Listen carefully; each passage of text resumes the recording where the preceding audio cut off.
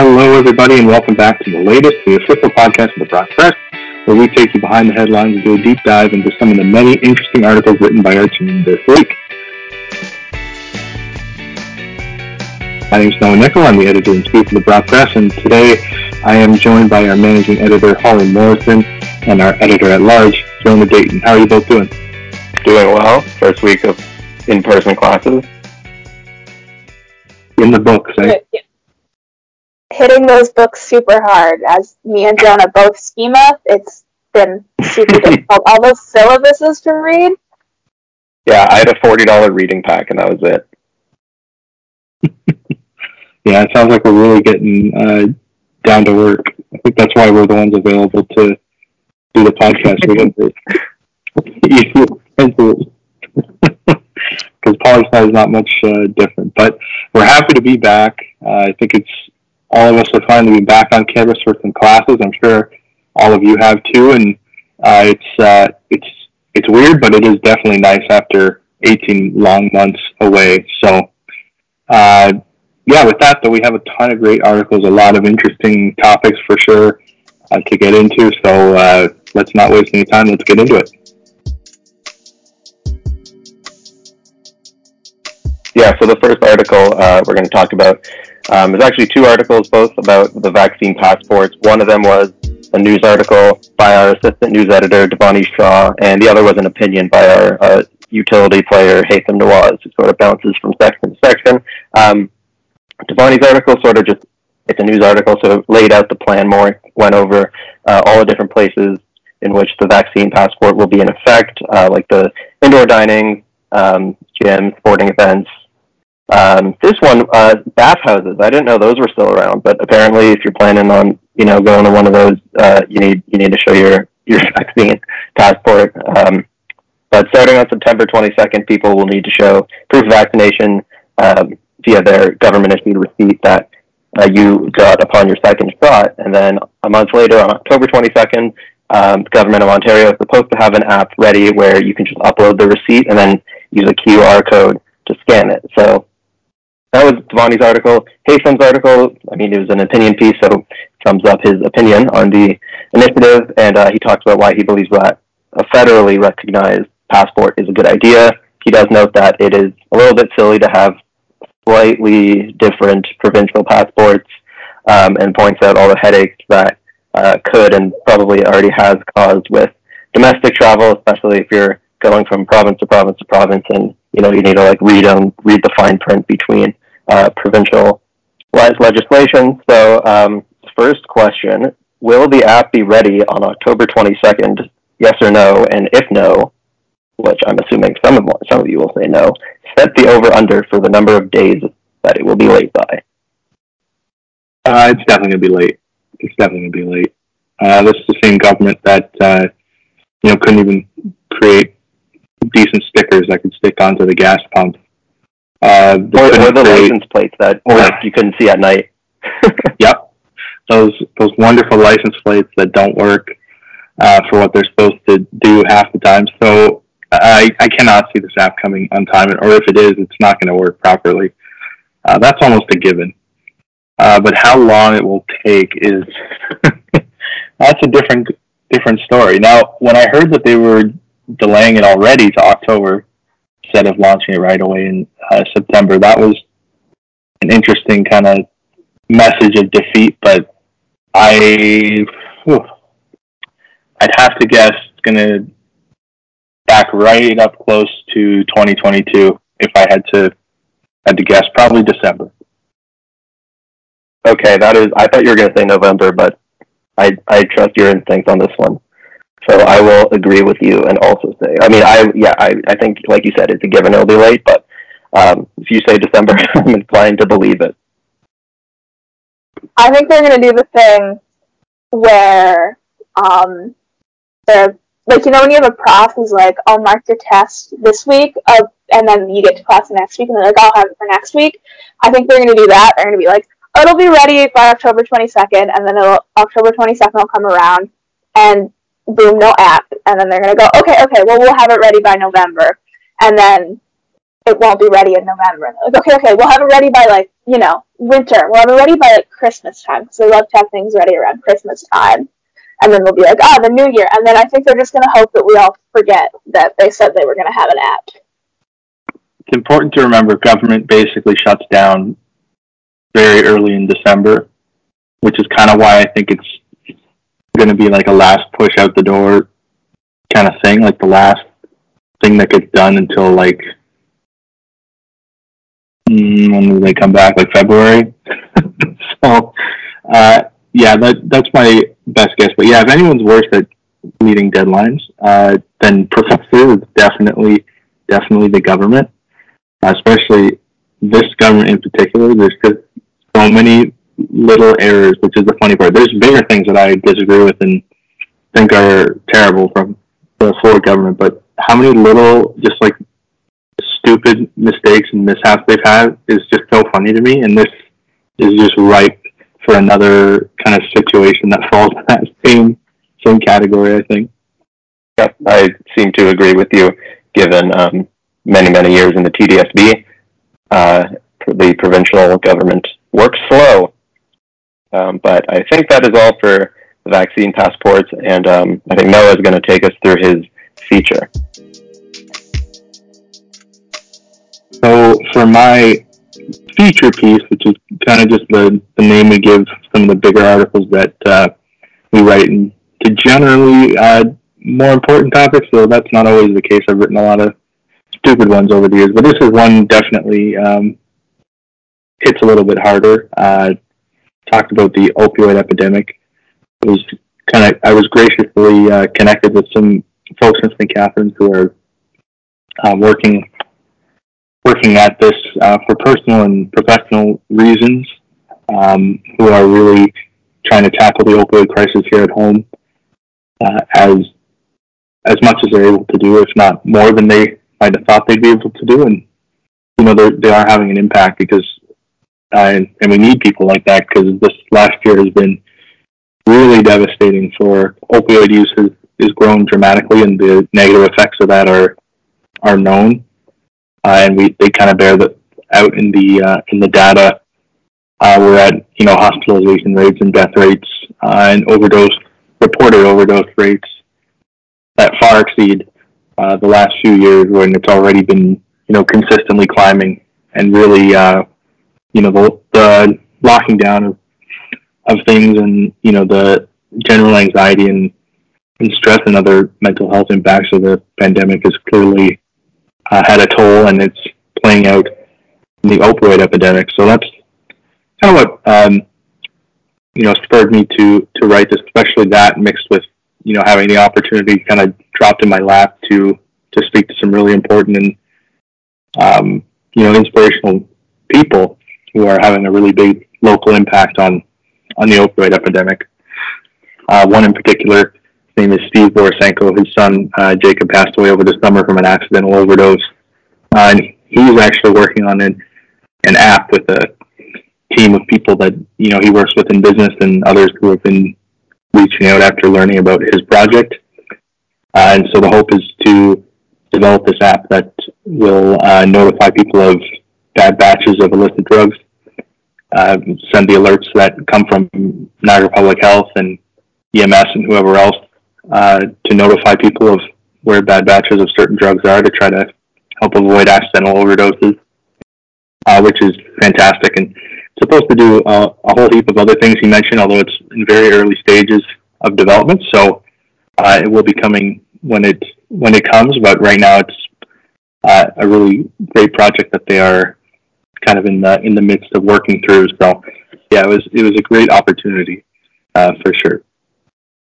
So to kind of bring it over to you guys a little bit, not to make it too dark and too rambly for me, but does anything stand out to either of you from the article regarding opioids or the epidemic or naloxone or anything else that I mentioned? Yeah, I sort of just wanted. I'm from Brantford. I've said that on the podcast before. It's a place that the opioid epidemic hit super hard. I think last time I was aware, it had the second highest overdose and hospitalization rate in the province, which is, it's also like a pretty small town, so that's definitely, more use than is proportional to our population. So, I've definitely always been aware of the opioid epidemic, and I'll say one of the things that really stuck out to me about the people that you talked to and the way that you wrote the article was just sort of the compassion and understanding that there was from these people working in this crisis. Because I know when I was in high school, it was very much like, don't do drugs at all.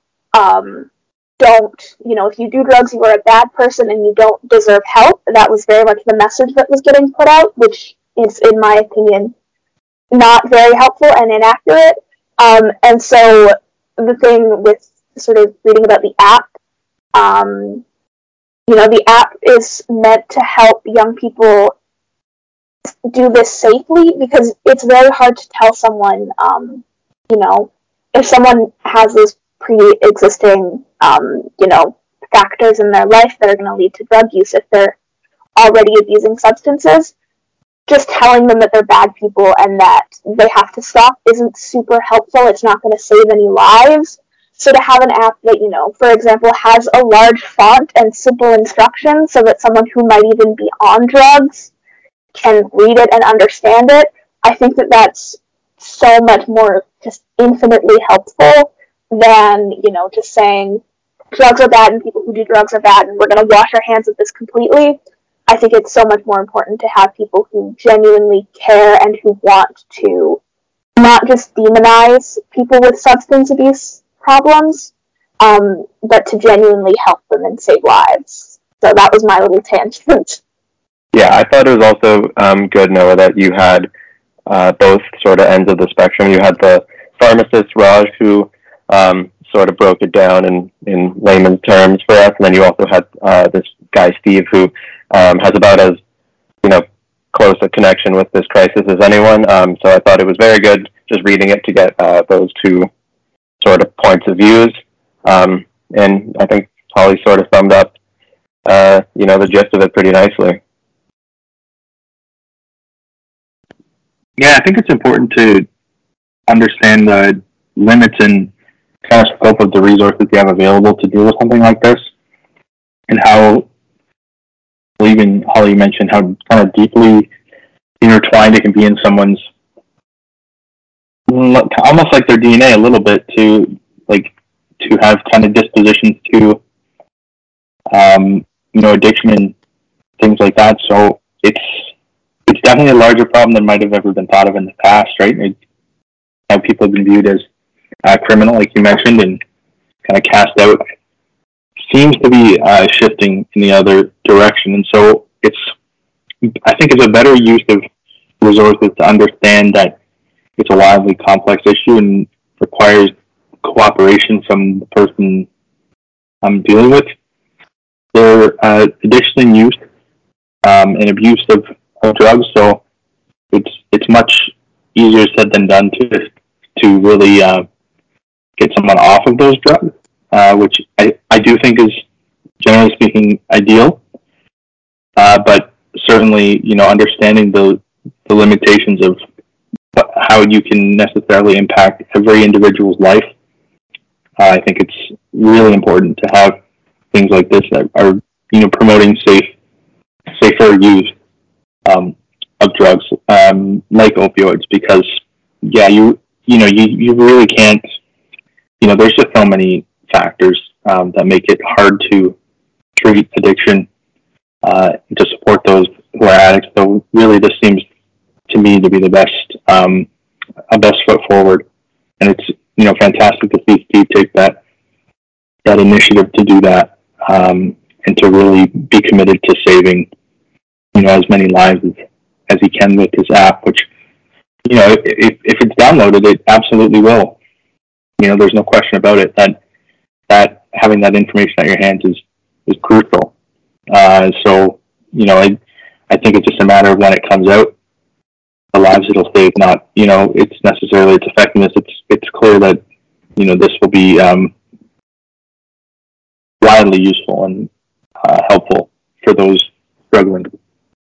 Yeah, and it's, you mentioned the app. And it's not just, if and when it comes out, when it comes out, obviously, it's not just, the opioid epidemic doesn't just hit the people who you think of as, drug users, and, it's not just that image in your head that you have of, a struggling addict who's, on something all the time. It's, we live in a university town, and it's, I think, kind of naive to pretend that students aren't taking drugs recreationally. There are, party drugs. There are people who take party drugs who may, not consider themselves to have a substance use problem, and indeed may not. That's really none of my business. But with the opioid epidemic, so many batches of drugs that, would not otherwise lead to an overdose taken in, the quantities that they're usually taken.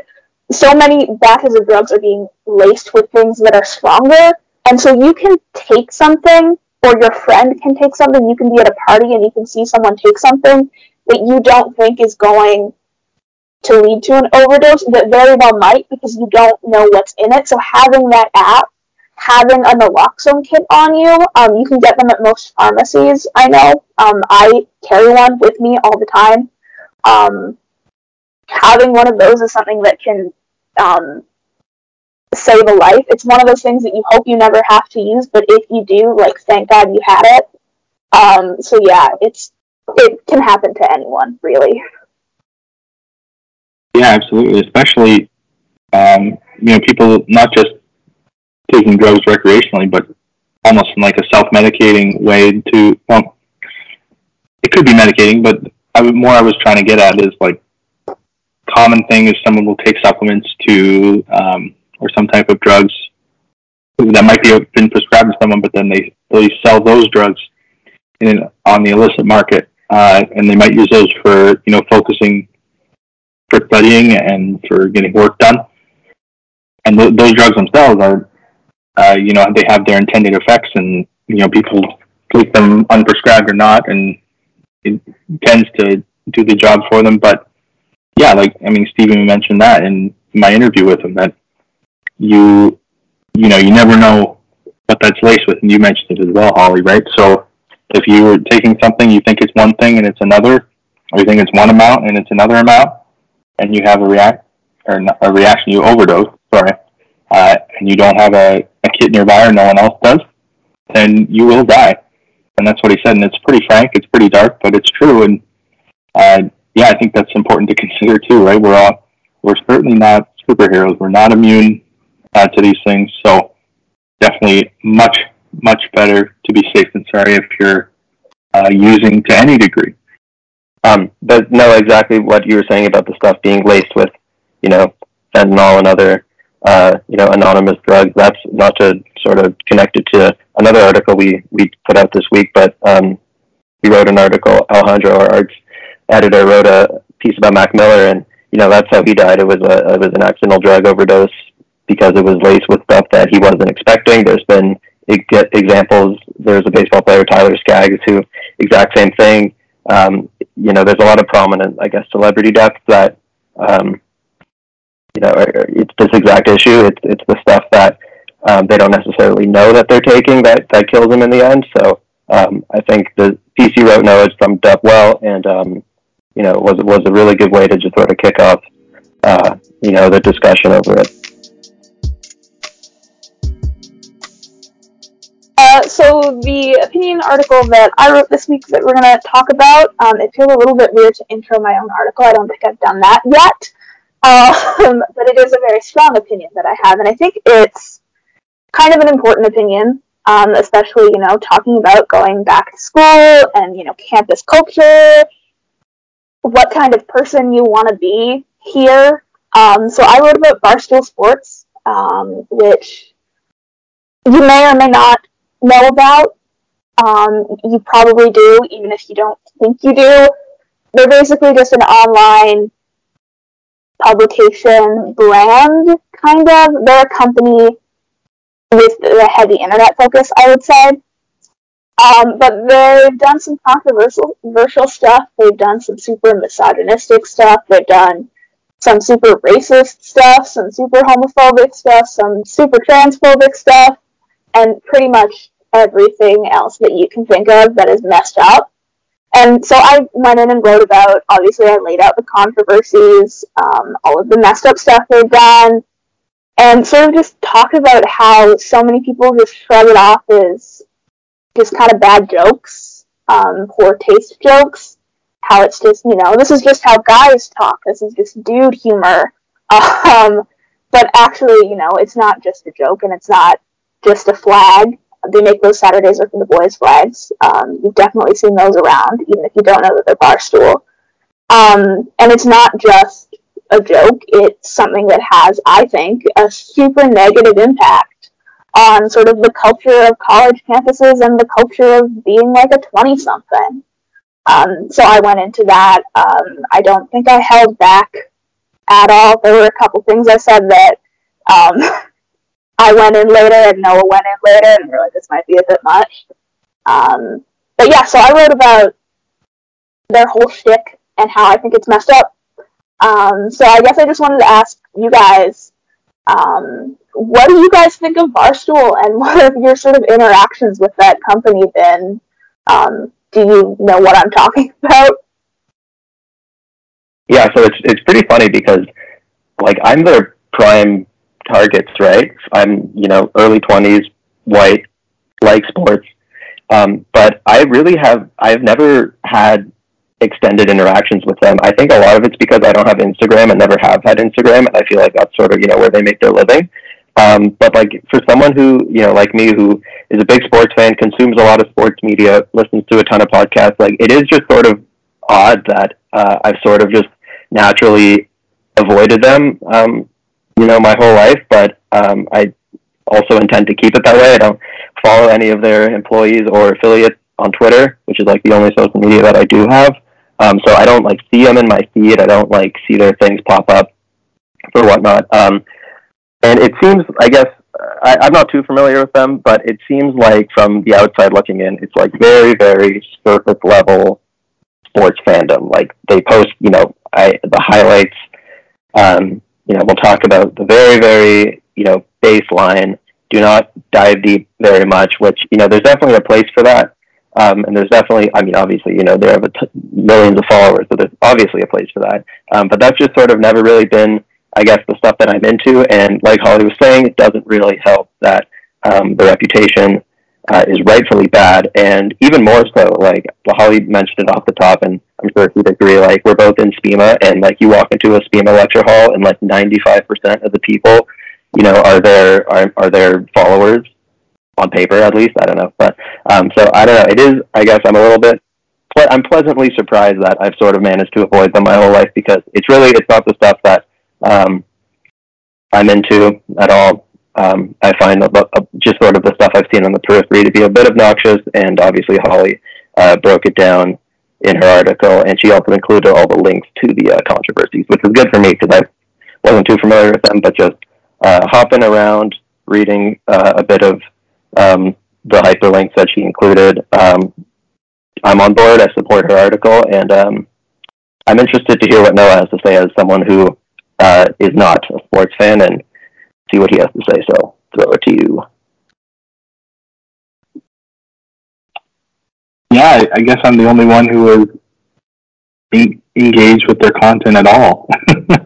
Not definitely not the sports side, as you mentioned. Not a sports fan, but Holly kind of mentioned it in her article. Just kind of the person who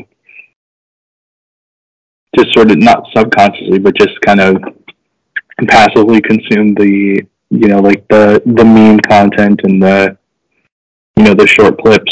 They really have an expertly crafted social media presence. I think that's undeniable. Not to speak to the quality of the company in terms of the stuff that Holly mentioned, which I had never seen. Those links were quite something. It's worth the article just to kind of click through some of those. It's quite absurd.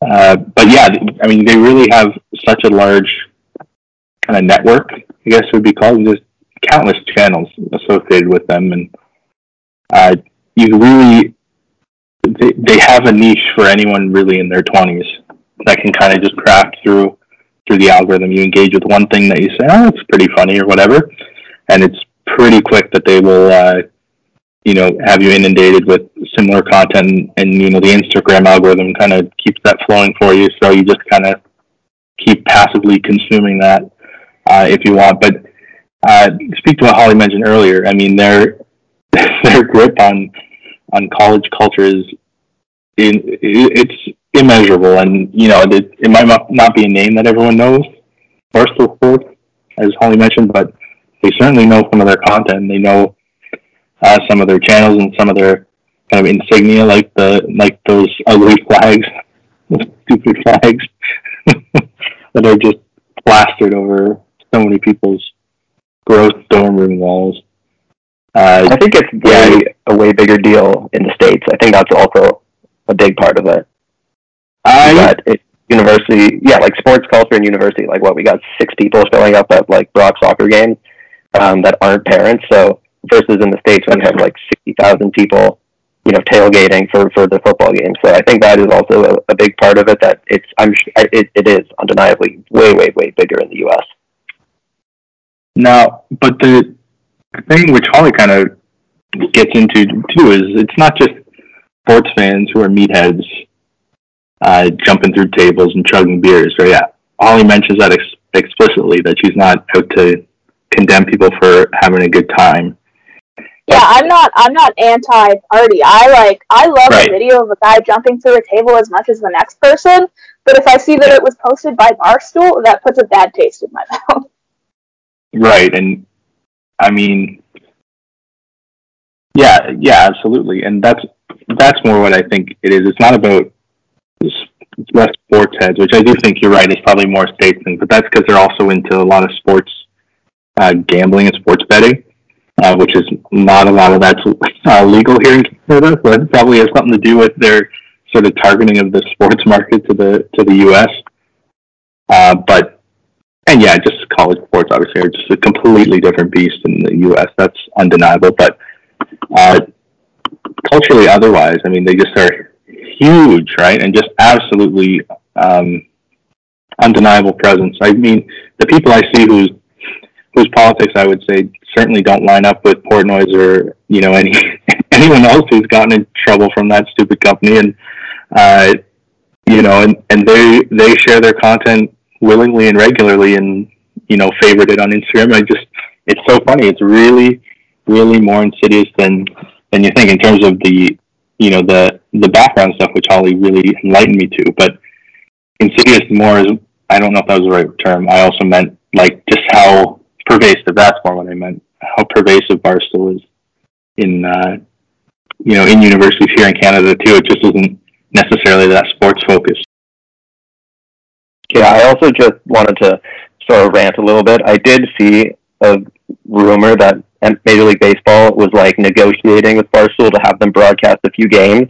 Like, please do not screw up my favorite sport, please, with these guys commentating their games. I know the commissioner already hates the sport and is kind of a nut, but oh my god, if they do that, I'm going to lose my mind, because no one hates baseball more than the people running it, which is so infuriating. But my god, please do not do that. I'll lose my mind. I agree with you completely. These guys are everywhere. Hockey's my sport. Generally speaking, women's hockey too. They tried so hard. They had a whole thing last February where they were trying to get in on women's hockey while also being rampant misogynists, like unrepentant misogynists. So it just makes me mad. That's a whole rant that I will not get into, just because I could go for hours about them. But yeah, they not only are they like terrible, not only are they people who do terrible things, I think inarguably, they've done bad stuff. They've been racist and misogynist and homophobic. Not only that, but I just think they make really bad content. I don't think anyone who works for that company, any of the content I've seen from them, I don't think it's particularly funny. Most of the stuff they post on their Instagram is stolen from other people. They'll just see someone else's funny Instagram video and rip it. That was a whole thing that happened, I think it was a couple years ago, where it was, I want to say, like a content creator saw that Barstool had taken their video, downloaded it, and then posted it to their own Twitter page, and then they sued them for intellectual property. And then immediately after that, Barstool took down, I want to say it was like 40,000 Instagram posts of things that presumably they could have gotten sued because it was stolen content. So I don't see any reason to keep engaging with this company other than the fact that they are everywhere for whatever reason. It's like, no one said insidious was the wrong word. It is kind of insidious. They have so much content and it gets shoved at you through an algorithm. And we think that, we think of Barstool Sports and we're like, it's for the meathead dudes. It's for the schema bros who are, played junior hockey and could have gone pro, but they hurt their knee. It's for those kind of guys. But it's not even. It's like they've tried to corner the market on like 20-something-year-old women with that Call Her Daddy podcast, which I listened to 5 minutes of just to see what it was about. And it's not great. It's also pretty misogynistic, even though it's run by women, because women can absolutely be misogynistic.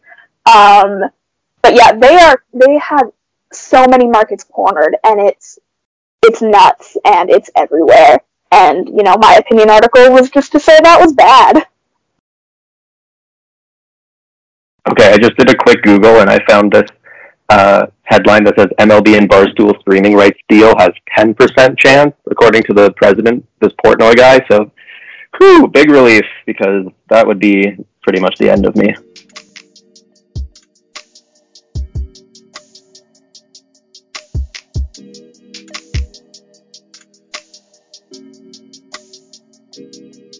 Wanted to sort of reintroduce our sports coverage here at the Brock Press now that fall sports are finally back after a year and a half. So actually, it's been 2 years since fall sports started, because it was September 2019 was when the last season started. So it's been a while, but we are back, and we do plan on extensively covering soccer teams, rugby teams, lacrosse, baseball, softball. So stay tuned for our sports coverage. We hope that COVID won't play too big of a factor, because I know there's already some restrictions on interviews and masks and all that. But we will try our best. So keep on the lookout for that. It will be coming starting next week. Good stuff. And with that, we will wrap up this episode. We had lots of good discussion, lots of a whole spectrum of different topics, that's for sure. So we want to just thank you for tuning into this latest episode, and I wanted to thank Holly and Jonah for joining me to talk about these super interesting topics. And we want to thank you all for listening as well. We really appreciate your continued listenership. Remember that you can find the full articles that we talked about here today and many, many more by going over to our website, www.brockpress.com. You can also find us on Instagram, Twitter, Facebook, and LinkedIn, all at the Brock Press as well. On top of following us on social media, be sure to subscribe to the podcast so you never miss an episode. You can find it on Anchor.fm, Breaker, Google Podcasts, Pocket Cast, Radio Public, and Spotify. Just be sure to look up the latest The Brock Press podcast, and you should find us no problem. You can also find the podcast on our YouTube channel and at our website. With all that said, thanks again, and we'll see you next week for another episode.